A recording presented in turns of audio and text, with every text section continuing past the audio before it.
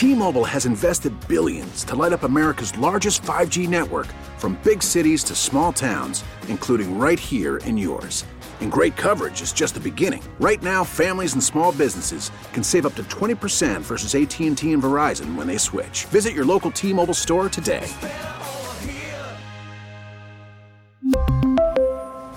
Plan savings with 3 lines of T-Mobile Essentials versus comparable available plans. Plan features and taxes and fees may vary. Baseball is in full swing. NBA playoffs are heating up, and your NFL team is gearing up for training camp. Listen to the latest on the teams you love here on the Odyssey app. The biggest sports radio stations in the country, providing unrivaled local coverage of their teams, all in one place. Exclusive interviews with players, coaches, and team executives, streaming live and always available on demand. Stay in the know with your favorite teams right here on the Odyssey app.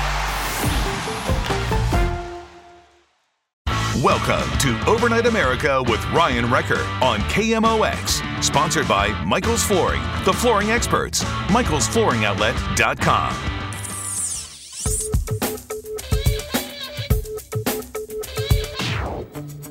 Thanks again for spending time with us tonight on Overnight America. I do appreciate anything that you do to support this show. So if you tell a friend about it, that's nice. If you share it on Facebook, you can like the page Ryan Recker Radio. It's a good place to do it on there. And also download the podcast. Find us wherever you get your podcasts by searching for Overnight America. Joining us now is the author of a new book. It just came out called The Wolves of Helmand, A View from Inside the Den of Modern Wars. And Marine Captain Frank Biggio joins us. Thanks for coming on to KMOX. Ryan, thanks for having me. It's my pleasure to be here. So the book just came out, and I'm kind of curious what you cover in this book, because being that today is the tail end, but still Veterans Day, I know that through the book you talk about some of the experiences you've had serving this country and talking about the Marine Brotherhood, which is also an awesome thing to talk about. So kind of give us the scope of what is covered in your book. Well, you're right, Ryan, that it is the Veterans Day today, and yesterday was the 245th birthday of the Marine Corps, which Marines around the world take seriously. In 2009, I was part of several thousand Marines that took place in the surge of civilian and military forces into Afghanistan to push the counterinsurgency strategy that President Obama and General McChrystal, who wrote the foreword for my book, were advocating. So we went into Helmand Province, which at the time was a violent, lawless, chaotic place. It was the center of the insurgency that was wrecking the whole country. We went in there to engage in a new type of warfare. So we were doing counterinsurgency, which is different than the nation-state warfare that maybe our grandfathers and great-grandfathers would have fought in World War I and World War II, where the enemy had a uniform and they had very identifiable weapons and tanks and artillery like that. Here, the enemy blends in with the local population, and sometimes you might be drinking tea with some guys in the morning, and you might be shooting at them and having them shoot back at you in the evening. Wow. So the center of gravity, in counterinsurgency is the population, and that's where we went to go and support and when they're turning against the Taliban to set the stage for the Afghan government to have a strong presence in the district we went to. That's such an interesting and crazy turn of events and how fast that could go. When you hear about these different stories and the ones that you lived through, just the way that you would start to talk to the locals, interact with the locals, you're saying that it would just flip one day. You'll be sitting there and it'll be pleasant, and next thing you know, the same people you shared pleasantries with would be shooting at you? Well, that happened on occasion. But more often than not, we gained the trust and the support of the locals. And when we first got there, there was a lot of skepticism towards us. So Afghans have seen foreigners come and go for centuries. And so we might have not have looked too different from the Brits and the Russians and Alexander the Great's forces many, many years ago. And people might have assumed that we were just going to leave after a key pivotal event. But when we conducted this counterinsurgency campaign, we did it by walking the ground. You cannot win the support of the local population from behind the door of an armored Humvee. So every Marine in the battalion I was with put miles and miles and miles on their boots. They interacted with the locals in their area of operation. They knew them. The locals ended up knowing the Marines, and they ended up learning and trusting them. They knew all about their families and realized that we came from the other side of the world to make life better for them. It's funny because you don't really know the impressions of those around the other side of the world. I mean, I could watch news coverage or I can look at what different people are reporting. Some cases in social media has become a lot more prevalent. So, even 10 years ago, it was different than the way it is now. But you start to learn about what other people around the world think about certain events. They always like to chime in on American politics, especially during election time, which we saw the last couple of months. So when you get there and you start to talk to the locals and start to communicate, build relationships with them, what was their general feeling of the United States, and how did that play into the relationships that you had with them? Well, the most important thing to take away from that is the Afghans may have dressed differently than us, and they may have lived in a different environment than us, but ultimately, at heart, they have the same interests that we do. They want to be safe, they want to have a vibrant economy, and they want their kids to grow up to be strong and healthy and educated. So there might be a language barrier and there might be a cultural barrier, but some of the things that form the foundation of what we as human beings look forward to, they shared the same things. It's very tribal, but you could also argue that in the United States, we're going through some tribal strife right now in the last couple of years. So we had a lot more in common. Obviously, we have big language barrier. Until you find a battalion or a platoon worth of Marines who can speak Pashto or Dari or Farsi or any other language where our military deploys around the world, you're going to rely on the important people of the interpreters. We had some incredible interpreters with us who helped us bridge the gap of culture and understanding. And those guys were just a tremendous part of the team. They lived in the same austere conditions as the Marines. They went on every patrol with us, and they were there throughout. And we could not have done it without them. Like I said, a counterinsurgency effort is focused on winning the trust and support of the locals. You can't do that without being able to communicate, and the interpreters enabled us to win in that regard. I want to talk to you a little bit about what changed in the past 10 years. We had different administrations, and we had, other major figures in some of these terrorist groups taken out, al-Baghdadi being one of the big ones, but more efforts to try to take out their leaders. And I want to know what you've seen over the last couple of years and what might have changed on that front. Do you mind holding on after the break? Absolutely. Okay, so the book is called The Wolves of Helmand. If people wanted to find your book and find you online, what are some good places for them to check out? First of all, you can check out my website, which is wolvesofhelmand.com. I also have a Facebook page of the same name. You can also go directly to Amazon and Barnes & Noble to buy the book, and it was released yesterday, so I'm getting a lot of good feedback already from friends who got the book yesterday and already are diving into it. Book released on the 245th anniversary of the founding of the Marine Corps, which is great, and Marine Captain Frank Biggio. We'll continue our conversation with him next on Overnight America KMOX. Get home fast and informed. Total Information PM starts weekdays at 4 on St. Louis's News Radio, KMOX, and KMOX.com. He's got a book out which you can find for yourself right now because it just came out, a day ago. It's called The Wolves of Helmand, A View from Inside the Den of Modern Wars. He is someone that is a Marine veteran, served not that long ago, and talking about the Marine Brotherhood and some of the experiences of serving as Marine Captain Frank Biggio. Thank you again for joining us on Overnight America. Thanks for having me, Ryan. It's great to be here. My producer is very good at informing me when I mispronounce names, so I apologize for the first segment, and I'll try my best. I was saying Biggio, but Biggio, I apologize. But, the good thing is people can find you online, wolvesofhelmand.com, and they can see the book on there. And I went to the website. It's very well put together. I got to give you a lot of credit because of some of the different author books that I visit, this one's very well put together, so I wanted to give you credit for that. Well, I'll be happy to take credit for that, but I want to talk about a good friend of mine growing up named Brandon Emerson, who helped me design that website. So I think the real credit goes to him and his tech savvy to make it a great website. Oh, very good. A lot has changed. So what years did you serve in the Marines? So I had 2 periods of service in the Marine Corps. I was on active duty in the infantry in the mid-'90s for a little less than 5 years. Then I got out and went to law school and worked in jobs in law and finance in New York and Washington, D.C.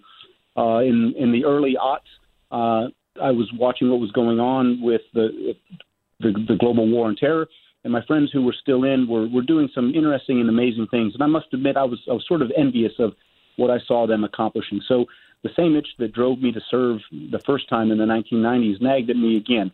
So I ended up joining a reserve unit called the Civil Affairs Group based out of Washington, D.C., with the intention of deploying to one of these hotspots. And that's what we ended up doing in 2009. Now, keep in mind, I was married at the time and had a kid on the way, and so I had some tremendous support from my wife. She understood my affinity for the Marine Corps and my desire to serve something that achieves a higher purpose. So she blessed that decision of mine, but it came with a caveat. So this counted as my midlife crisis. So she said, okay, you go and you do some good things, and when you come back, no fancy sports cars and no motorcycles. All right, got it? And so I agreed to that and had a good productive deployment, and then I kept my end of the promise when we got back. So when did you get back? So I deployed to Afghanistan in 2009, and so we were boots on the ground for a little over 7 months, and that's a typical length for a Marine deployment. And we, in December of 2009, we handed off to another Marine battalion that was cycling through the rotation there. Yes. So you go back, you get back into the game. Is it hard to get back into the game? Was it physically difficult for you? It was, and I was, when I decided to do this, had a nice, comfortable job at a good, prestigious law firm in Washington, D.C., and I tried as much as I could to maintain a fitness regimen, but the focus on hitting my billable hours goals was more important than maintaining a routine. And so I did have to work a little bit hard to get back into shape, but I ended up doing quite well and dropping a couple pounds and getting my pull-ups up to where I could get a first-class PFT, and I was pretty proud of that. So I would say to anybody who's a fitness buff or looking at exercise programs, it's easier to stay in shape than to get back in shape. So whatever program you're doing, stick with it, even though it might get frustrating at times. Oh, that's wonderful to know. I don't know how many people listening right now are considering getting back into shape. So, but it's good to know maybe that one person that's thinking about it right now. So a lot has changed since 2009, 2010. We've gone through different administrations. We saw during the Trump administration them going out and targeting some high-level terrorists, al-Baghdadi being one of them, and then a lot of other people around. We're starting to see, at least for the last couple of years, an importance of trying to take out some of that system of terrorism. So you were on the ground, you were able to see some of this firsthand, and you probably have seen a lot change in the past 10 years from when you've been out again. I'm kind of curious your impressions of where we are today compared to where we were when you were there. Well, in some ways, things have stayed the same, and some things they've changed a lot. So, like I mentioned, we were part of the counterinsurgency push into Afghanistan. That eventually led to a drawdown of U.S. forces, and not surprisingly, things have gone back to the way they were in many parts of the country where the Taliban has pushed into rural areas and taken control. As you know, following the news, we're in the midst of negotiations with the Afghan government and the Taliban to essentially broker an agreement where the United States pulls out of the country entirely. I have mixed emotions on that.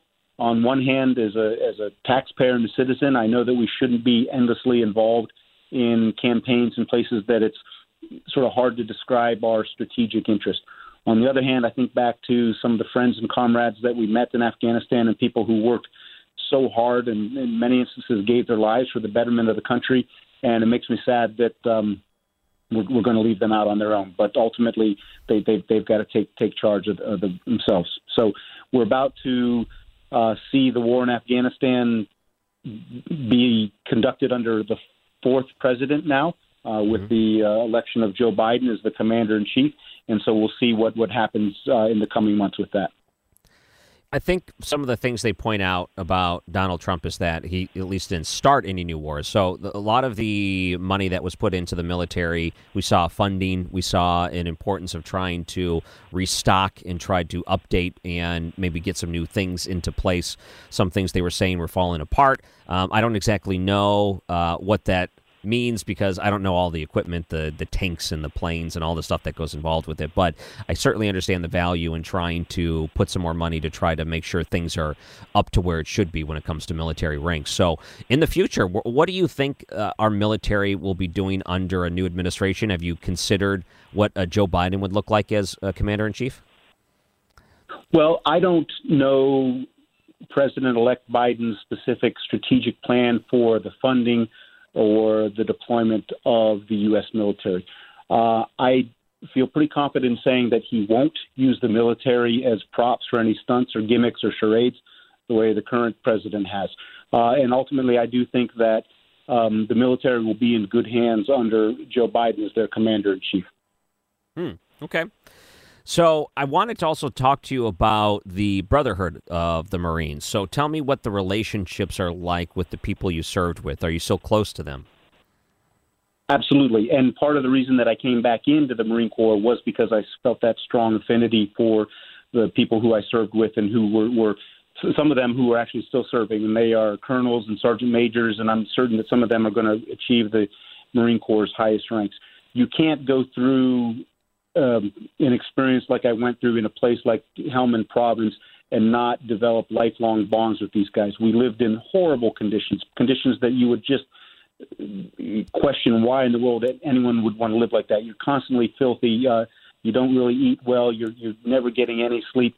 But there's this intangible bond of brotherhood that keeps you together. And when you have a shared suffering and shared adversity, it just bonds you together like no sports team or fraternity or social club could ever do. So I've stayed in touch with the friends that I had on my first tour in the Marine Corps, and I've stayed in touch with a lot of the guys that I was in Afghanistan with, and I consider them essentially brothers, and I always look forward to having time together with them. You know, when I was growing up, of course, I had some friends that decided to go the military route, and I would stay in touch with them when they were serving overseas. And there's a few things I remember, and I don't know if this is still true. So I did have a friend that joined the Marines, and he said one of the rules when you're in Afghanistan or places like that, if it touches the ground, it's gone. Don't you dare pick it up. Is that because you talk about the area? It's not necessarily the most cleanly area. Maybe that's a rule of thumb. And the other one was he served in the Army. And they were building all kinds of things there. I mean, all kinds of structures. And he said, hey, can you send me a racquetball racket? Because we're playing racquetball here. And I thought, wow, what kind of things are they building over there in some of these different places? So I'm guessing that you probably have seen things outside of combat, all kinds of things that happen when you're overseas. Well, to your first point, if it falls on the ground, don't touch it. I think you're referring to the 5-second rule. You drop your English muffin on your kitchen floor or something like that. So you're right. For the most part, you wouldn't do that in Afghanistan because a lot of times where we were, it's just dirty. And so whatever you drop on the ground is going to get covered with dirt. Now, as far as some of those amenities like racquetball courts, they might have had that stuff at some of the bigger bases in Kandahar and Camp Leatherneck at the later stages of Camp Leatherneck. But we were out in the boonies in a place called Nawa, and we lived in mud huts. We slept under the stars. We had sandbag fortresses around us, so we did not have any of those amenities. Our weight room consisted of a bunch of sticks that we found from nearby trees, and we tied some cinder blocks to them, or we filled up ammunition crates with sand, and we made do. And Marines are obviously known for being really fit. But we didn't need a state-of-the-art gym to do that. And like I said before, we walked everywhere, too. So we put a lot of miles on the soles of our shoes. Mm-hmm. I was curious, again, if you wanted to let people know where they can find your book. It's called The Wolves of Helmand, A View from Inside the Den of Modern Wars. Where can people find it? So I have a website, and the website is wolvesofhelmand.com. I also have a Facebook page of the same name, and I post on there pretty frequently with some excerpts from the book. You can get it on Amazon, and you can get it on Barnes & Noble. As of yesterday, it's in bookstores around the country, and I've already had a lot of friends who were pleased to tell me that their book arrived yesterday, which was the 245th anniversary of the founding of the Marine Corps, and some of them are already tearing through it, and I'm getting really good feedback so far. So I hope a lot of your listeners will be interested in reading what I wrote about our experience in Afghanistan as well. Yeah, when you talk about some of these groups that are overseas, just one other question for you. So we saw there was a pretty big importance to try to take out ISIS during the Trump administration. I'm curious if you thought that was a good thing to try to, the way that the Trump administration approached terrorism and trying to take it out. And the other side of it is negotiations with some of these other groups. So we then got into the conversation of, okay, who do we work with? And do we work with them in a way because we think it'll be productive? So there's different ways, as opposed to just going and striking versus negotiating and talking to other governments or the Taliban or the Kurds or whatever it may be. I'm curious what you think of these different approaches that you've seen. So President Trump has done a good job taking on ISIS. There's no doubt about that. ISIS deserves no quarter. They have done just horrible things. They're vicious and just out of their mind. And it seems that they're the type of people that you just can't negotiate rationally with. So I have no objection taking a very fierce and lethal approach to them. So I think Donald Trump has had the right approach to that. Other groups, the Taliban was very repressive before 9/11, and they have had a major influence in Afghanistan since then. And as we've seen, they have a large seat at the negotiating table right now.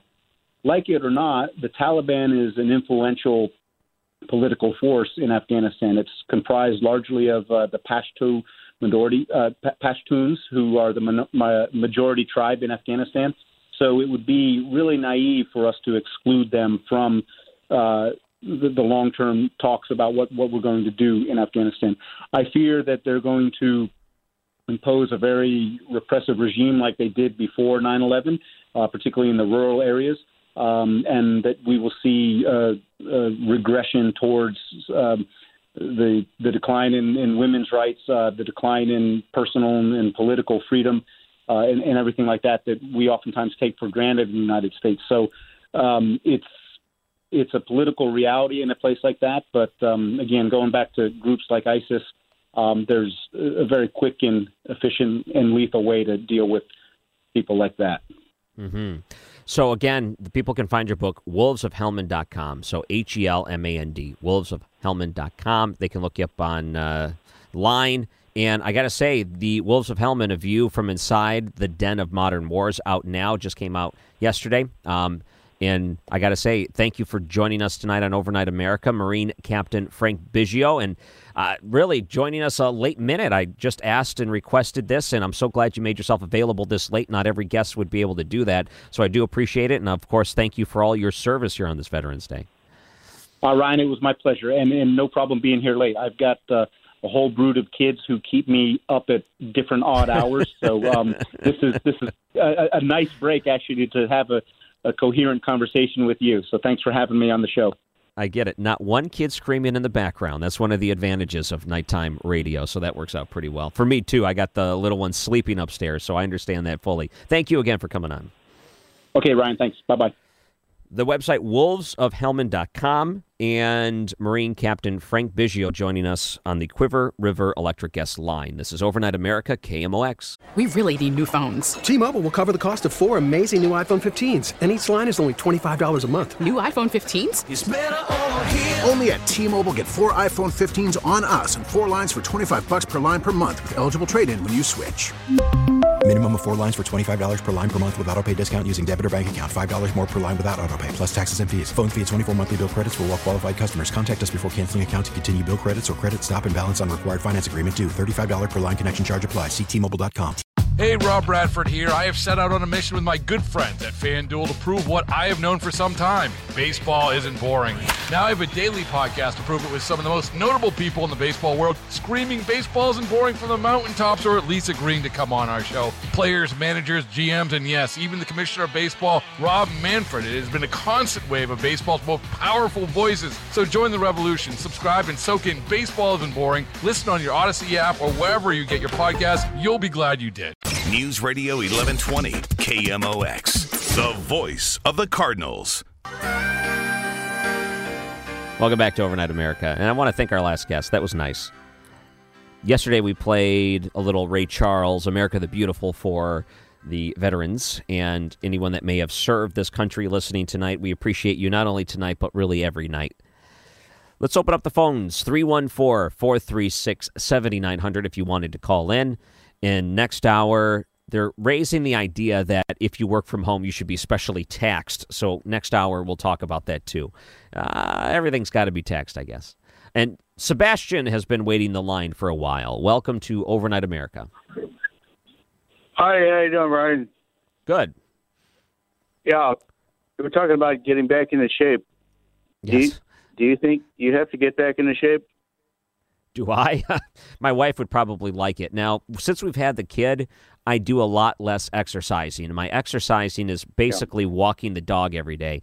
But instead of doing that, I'm holding the baby for a lot of times to give the wife a break. So a lot of my things that I would normally do to try to at least get a little exercise has been substituted. So, yeah, I think I need more exercise in my life, but I'm just not getting it. Yeah. Well, my observation is most guys and probably most girls in broadcasting are overweight because you do sit down and talk. That's what you do. Yeah. You sit down and you talk, and usually you get free coupons to eat here and discounts to eat there, and so you want to take advantage of everything that you get free because that's kind of your job. Hey, Ryan, let me just point this out real quick. You're also talking to the station that has Amy Markscores tomorrow running for 6 straight hours. She's going to do like 40-some miles in that run. So it's 40 to 45 miles she's running tomorrow. So we got a pretty in shape staff here. Hey, Ryan, I'm glad you brought that up because she made it very clear that if you want to contribute to the Backstoppers, to use a / Amy Markcore's run.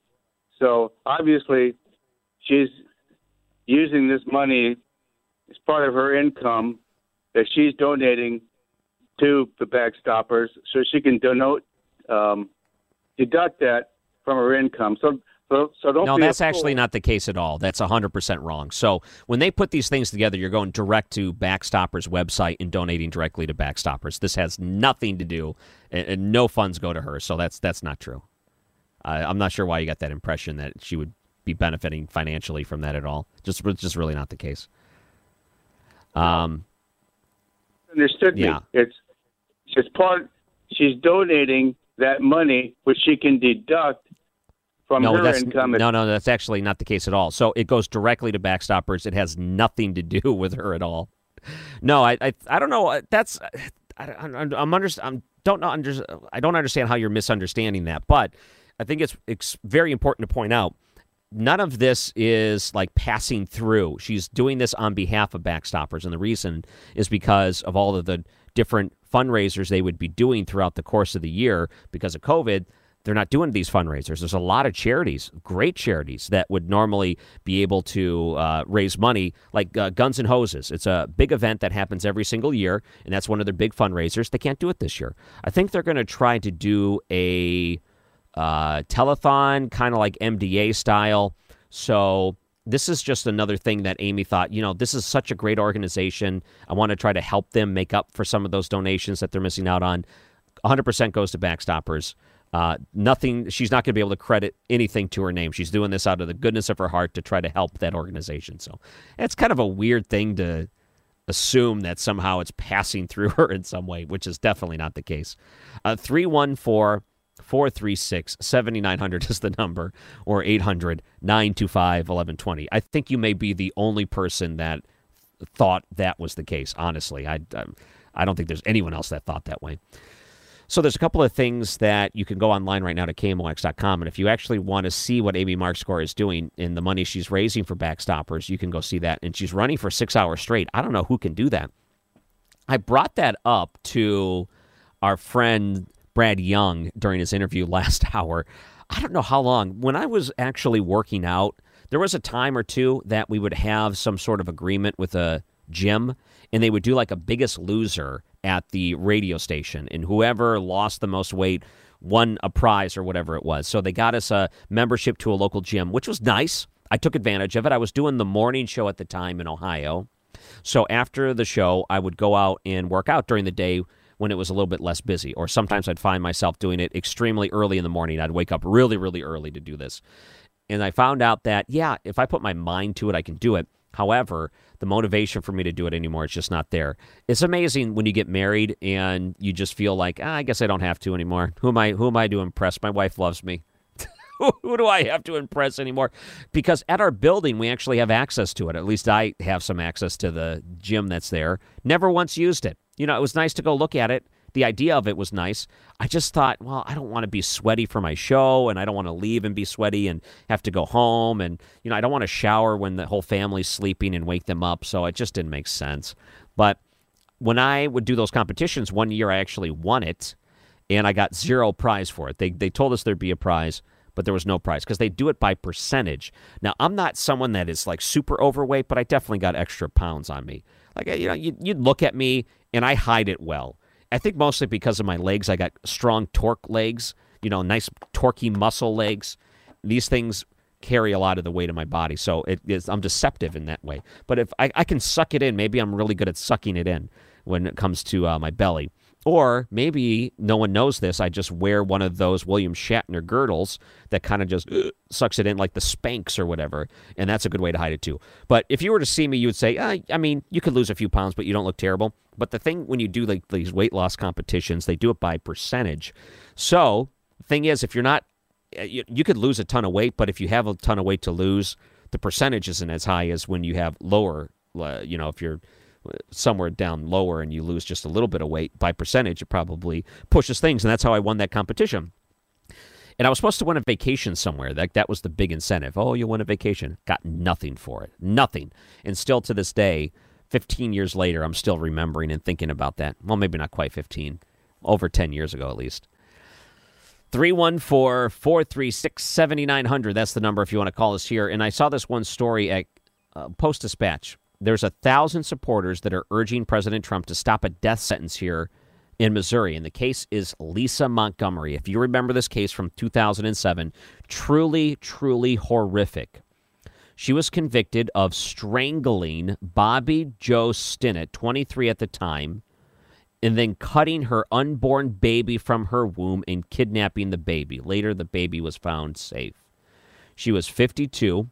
Is 52, would be the first woman to be executed in the federal government system since 1967. She is set to get lethal injection by December 8th. And there are people, 800 or so, that have signed a letter from different organizations saying that please spare her life. She had all kinds of other issues going on, and she should not be given the death sentence here. So they're hoping that Donald Trump comes in and signs some sort of executive order and stops that sort of thing. Truly horrific story. I cannot imagine in an instance like this where the president would step in and say, "Oh no, this is the type of person we want to make sure is spared from the death penalty." Now, there have been instances where people have been sitting in jail for a long time on low-level drug charges, and part of the Trump administration was to try to look at those and make it so that they're not sitting in jail forever for something that was a nonviolent, low-level drug crime. Some of these instances where police reform and part of it go hand in hand with prison reform. Prison reform started first.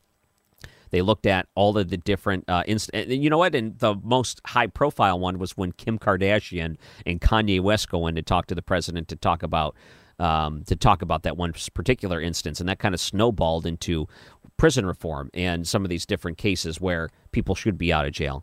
And I don't think a lot of people felt like they should have been in there to begin with. They look at this and say, no, this is not right. This is not fitting. A lifetime in jail, or many, many, many years of their life for something they got convicted for, made a mistake, but the sentence just did not match the crime. And those are the type of things the president should be looking at right now, those type of instances.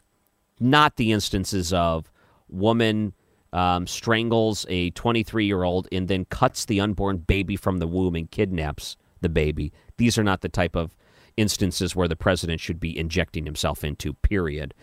Maybe you disagree. Maybe you think that she should be spared. 314-436-7900 or 800-925-1120. We'll talk a little bit more about that coming up on Overnight America, KMOX. This is Overnight America, sponsored by Michael's Flooring, the flooring experts. MichaelsFlooringOutlet.com on KMOX. So that's the story out of the Kansas City area, so it's on the other side of the state, and the Kansas City Star is the one that was reporting this. About 1,000 supporters urging President Trump to stop the execution of a Kansas woman who killed an expected mother, citing horrific abuse and mental illness. So they said she didn't know what she was doing when she kidnapped a woman, strangled her, and then cut the baby out of her womb to take the baby. Luckily, the baby was found safe. This goes back some years, not that long ago, but we're just talking about 2007 when the conviction happened. So they're saying that the coalition that was put together said that the woman went through a pretty terrible childhood, mental illness, parents that were pretty abusive, suffered abuse. That should be weighed in and given some mercy, so the death penalty is not executed here. No pun intended, I guess. But Montgomery, the woman, Lisa Montgomery, would be the only woman among 55 prisoners on federal death row.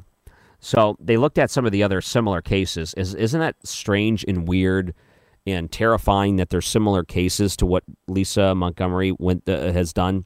Strangle a woman, then cut the baby out of her stomach and kidnap the child?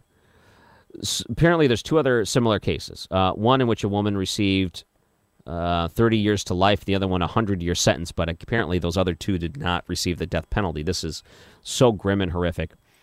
If I were the president, I would not step in on this. 1,000 people, even given the circumstance, I'm sorry, I'm done.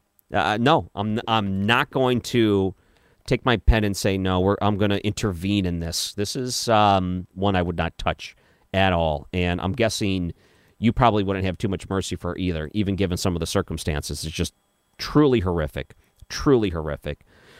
314-436-7900 or 800-925-1120. Also, I don't know if you saw this, but out of Florida, a lot of people are wondering what's going to happen with these new laws the governor has drafted. And this is what the governor has drafted. It's anti-mob legislation. So Governor DeSantis in Florida proposed two bills that expands the list of, quote, forcible felonies under the self-defense law. So here's what could happen. It says that if you have to defend yourself or your business or whatever it is because people are looting, that you have the ability to defend yourself even with lethal force. It's kind of like stand your ground law. It gives you a little bit of extra protection if that ever does go to court. Same thing if you are in a vehicle. So let's say you're in a vehicle and there's a violent mob coming your way and you feel your life is in danger, and then your life very much could be in danger, as opposed to being prosecuted and going through trial and all of these different things, even when it seems like it's a very clear case that your life was in danger. This would add some extra protections into that sort of thing, too. DeSantis wants to make it a third-degree felony to block traffic during a protest and offer immunity to drivers who accidentally kill or injure protesters who are out there doing so. So on top of that, if you hop in the highway, start blocking traffic, okay, you can be arrested. And probably, you know what? You should be arrested. I hate people that go out and try to block traffic. And the thing that we have gotten into is accepting that. Like, when did we accept that as normal, as in we're going to just have to let this thing play through and we're just going to let people hop onto the interstate? It's so dangerous there. Let's not forget what happened here in St. Louis. And this is one of those sad moments where the reporting doesn't match up with the reality of what was going on. You know, you see the headlines, it was mostly peaceful all night in St. Louis as some protesters went out and protested and this and that. And then they just kind of gloss over what happened when the protesters went and decided to block the interstate and forced people off the interstate. This is down on 64, not that far from where our radio stations were. So forcing people off the interstate, as they were forcing people off the interstate, they were getting ambushed. And you had the one FedEx driver that saw the people come through, block it. Little did he know, because, he's driving a giant truck, that people were hopping onto the back, opening up and trying to steal the packages off the back of this FedEx truck. Well, when one of the people decides to go to the side of the car, flash a gun, and try to use it as a way to either carjack or shoot or kill him, he says, no, hits the gas and goes. He didn't know there were people on the back of this big truck of his. He was just worried that there was a gun in his face. What happens is one of the looters falls, loses his balance, gets stuck under the tire, dragged several hundred feet, dies, and gets killed. It was reported that night, mostly peaceful, where this person's life could have been lost because they wanted his packages. and this person, this protester, whatever that's looting the back of this truck ends up getting killed. Now, what would happen to a person like that? As far as I know, there wasn't any charges brought up against him after the circumstances that were brought there. But let's look at the dangers of hopping into the middle of the street when these things are going on. There's two different ways to look at it. Let's say there's a protest in front of the jailhouse on Tucker, or there's a protest in front of City Hall, or there's a protest in the police station down Olive, things like that. You know what you normally see? The police block off an area to allow these sort of things to happen because they feel that's the safest thing to do, which is fine. That is perfectly okay if they find these sort of things from happening because they're not purposely pinning traffic into one certain area and not allowing you to get around. What they're doing is they put up these blockades and you have to go around this area. It's a little inconvenient, but it's not you getting trapped in a certain area. If they go onto the highway where traffic's going 60, 70, 80 miles an hour, you've seen these things where the protesters say, okay, traffic's going, but we're just going to take over this area. Then they start walking across and someone gets hit by a car. And think about this too.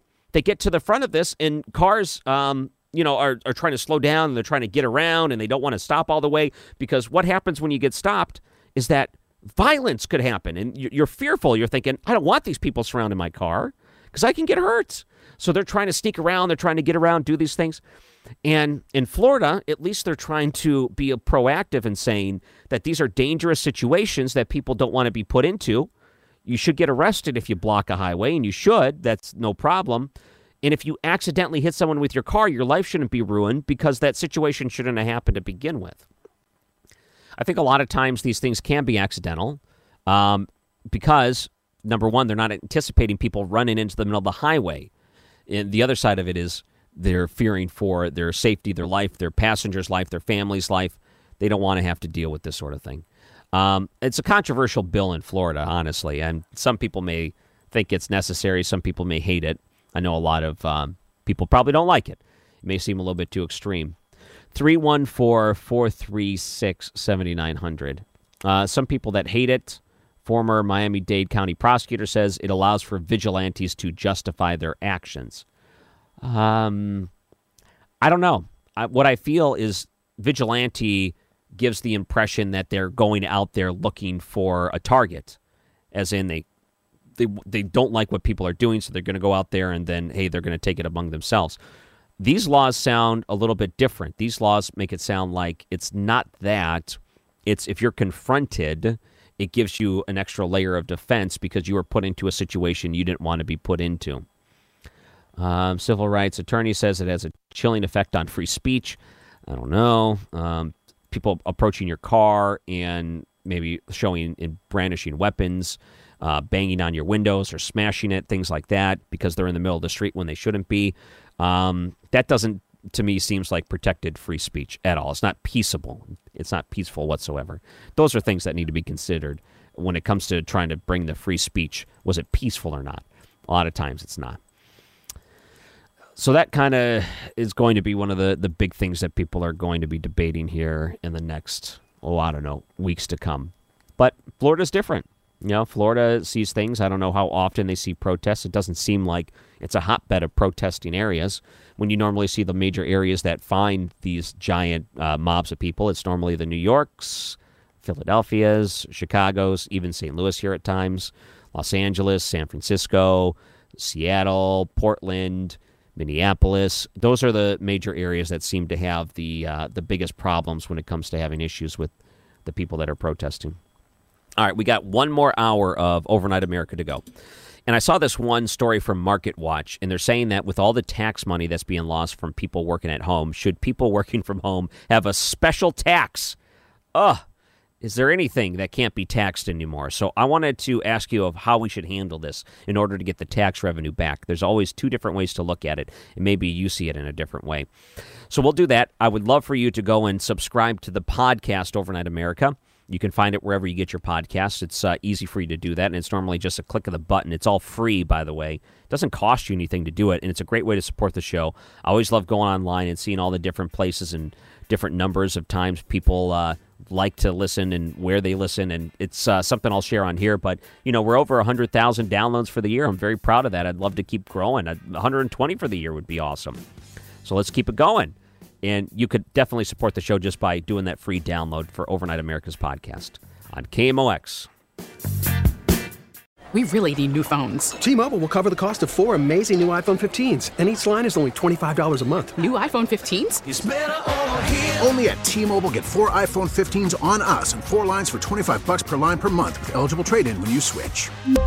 Minimum of 4 lines for $25 per line per month with autopay discount using debit or bank account. $5 more per line without autopay, plus taxes and fees. Phone fee at 24 monthly bill credits for well-qualified customers. Contact us before canceling account to continue bill credits or credit stop and balance on required finance agreement due. $35 per line connection charge applies. See T-Mobile.com.